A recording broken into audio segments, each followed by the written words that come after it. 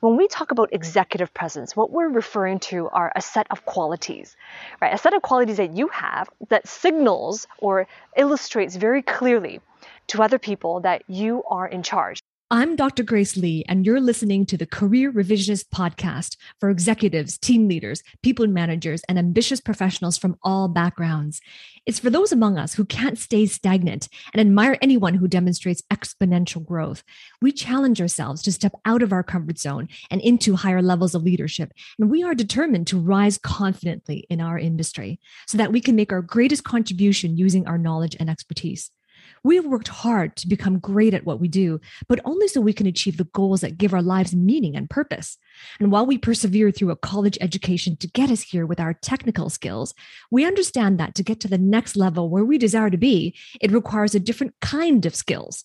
And we're not comfortable with failure because we experience satisfaction when we are advancing.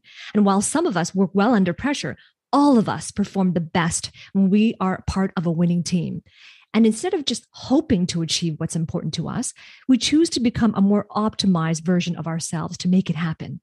We're not just A players, we are A+ players, and we are the source of consistent output that makes positive advancements in the world around us. How to develop executive presence and command the room at work. In this video, what I want to share with you are 5 very practical steps on how you can develop executive presence, no matter what your position is or your job title is in your company. But first, let us talk a little bit about executive presence, right? This term is being thrown around a lot, right? We hear it on the internet, we hear it on certain blogs, we hear it inside of our heads as well as feeling the pressure to develop more of that executive presence. But what exactly is executive presence, right? And so I want to give this distinction. When we talk about executive presence, what we're referring to are a set of qualities, right? A set of qualities that you have that signals or illustrates very clearly to other people that you are in charge, or at least that you deserve to be in charge, right? That is the distinction of what executive presence means. When it comes to having executive presence, there are 2 components. There's the outer components of executive presence, it's what people see, and then there is the inner component of executive presence. It's the presence that people can feel, right? So let's talk about the outer component. When it comes to the outer components of achieving those qualities of presence, what we're referring to is the action, communication, and impression, right? So action, let's talk about action. Action is how you act. It is how you behave, what you choose to do, the decisions you choose to make. That is action. When it comes to communication, it's what you say, how you say it, right? How persuasive are you? And then finally, when it comes to impression, I'm referring to your poise, your posture, your appearance. Those things factor into your executive presence, and those make up the outer components. Now let's talk about the inner components of building executive presence. The inner components include things like confidence, credibility, and control, right? So when I'm referring to control, I'm talking about self-control, right? Whereas the outer component of communications is interpersonal skills, self-control, which is the inner component, is intrapersonal skills. It's the skills of managing yourself, managing your emotions, managing your attitudes, managing your beliefs and your philosophies, your personal philosophies, right? So those are the 2 components when it comes to building your executive presence. You see, when we think of great leaders, right, we automatically associate somebody with humble confidence, natural confidence, but also with the ability to communicate a very deep level of knowledge in a way that comes across very understandable and clear. Right? So when it comes to developing your executive presence, it's about being able to communicate and go 7 layers deep with your domains of knowledge and being able to get your point across in a way that is persuasive, right, in a way that is clearly understandable. And also, more importantly, in a way that creates buy-in. It gets buy-in from people for your ideas and for selling what you want to sell, right? So that is the essence of how do we achieve and build personal executive presence. So here are 5 practical steps on how you can develop your executive presence. And by the way, I am starting with and ending with the most important. So step number 1 and step number 5 are the most important steps. So make sure you watch until the end. Okay, so step number 1, practical step number 1 is to communicate with authority. This is about mastering your communication skills. It's about being able to speak to command the room, speak to be able to give insight, speak to be able to persuade and to shift their beliefs, but also speak to be able to connect with your audience. right? This is about how do you create great content. It's about how do you bring presence into the room, command the room with what you say. When you master your communication skills, that's what allows you the fluidity and the ability to command the room. So I encourage you, first and foremost, to watch my video that I created before. Right here, it's on this card. You'll see a link to my video right here on how to speak intelligently in the workplace. And then once you are ready to master your communication skill sets, this is where I can help you. I'm going to help you to master your communication skills. I'm going to help you to create insightful content. I'm going to help you to deliver that content very effectively and very clearly and succinctly. And I'm also going to help you with the poise, the posture, what to wear, how to show up, how do you develop that presence. If you're ready to take your communications to the next level and develop that executive presence, then I invite you to book a call with me. Right below this video, the very first link in the description of the video, there is a link to book a call with me, and you'll be speaking with me or a member of my team. And this is where you can explore, is it the right fit for us to work together to help you to take your communications and your presence to the next level so that you can take your career to the next level.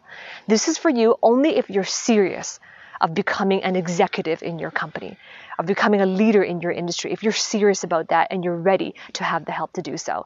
This is not for you if you're at the beginning of your career, or if you're still a student, or if you're a recent graduate. It's not for you if you are at the beginning stages of your career. So if you're serious and you're ready to receive the help to do so, then I'll look forward to see you on the inside. Step number 2 is to connect to build trust. Right? Trust is a very foundational piece. When they trust you, they open up to you. When you trust them, you open up to them, right? It is a very reciprocal nature. Trust is earned, trust is built, but trust is earned within the first few moments of them meeting you and you meeting them. So it's very important when you connect, you are connecting to build trust. So you're setting the intention. One of the best ways to build trust, one of the best ways to connect with an individual to build trust is to ensure that you really connect with them on, first of all, a face-to-face level. What I mean by that is, of course, to have eye contact. Right? Oftentimes, when I meet with individuals, when I meet with professionals, they have difficulty looking into someone else's eye when they are talking, especially when they want to share ideas, when they want to get buy-in from their ideas. They have a hard time looking at somebody, and it feels very uncomfortable. And this is where it is really important that you connect with an individual. They want to know that you're serious. They want to know that you're talking to them. They want to know that this is a dialogue, this is a discussion, and that you are comfortable and that you see them as your equal, as a colleague, as a peer. Right? They want to know that you are there for them. They want to know that you're actually present. And so when you don't speak with eye contact, it actually feels like there's a lack of connection. It feels, therefore, immediately that there's a lack of trust and a lack of honesty. Because one of the telltale signs of dishonesty is not being able to look someone else in the eye, especially when you're sharing recommendations or something as important as a mission-driven idea. Right? So when you are, and this is also the same when you are presenting, when you are preparing a presentation, this is your opportunity to lose the script, right? And I get it.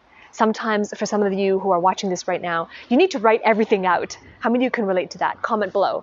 Are you the kind of person who needs to write out the entire script for your presentation, right from hello all the way to thank you for being here? Are you the person who needs to write all the talking points, who needs to have the cue cards in front of you, or who needs to read from the podium, from papers? Is that you? So comment below. I want to hear from you.